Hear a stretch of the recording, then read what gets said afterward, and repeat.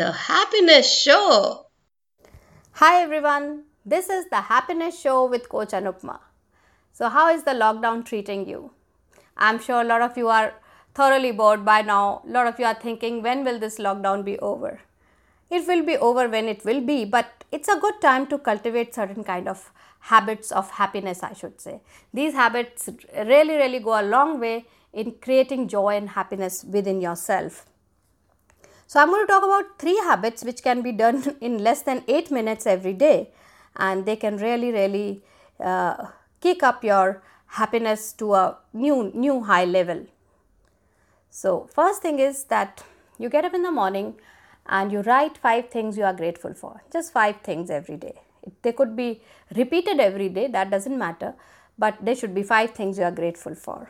Now, the second thing comes that you do something new every day, like you make a small change, you rearrange your bedside table, you rearrange your bathroom, the drawer, the mirror, whatever you can, and you start doing things little differently. You arrange your clothes differently, you start wearing things which you don't normally wear. So do something new every day. So that is the second thing.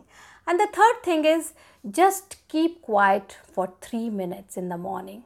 Just total quiet. Sit quietly. Let things come to you. Let ideas come to you. Let guidance come to you. Think of the God, or think of the universe, or think of yourself, but just sit quietly without any interaction with the rest of the world. No phone, no talks, nothing. And when you do that, you will realize that the whole day goes really happy, and the whole day goes really joyous. And how long does it take to cultivate these habits? Every day, like I said, 7 to 8 minutes. And beyond that, if you continue to do it for 45 days, it becomes part of your psychology as well as your physical system. Then you get attuned to doing it. And not only that, it reaches and programs your subconscious.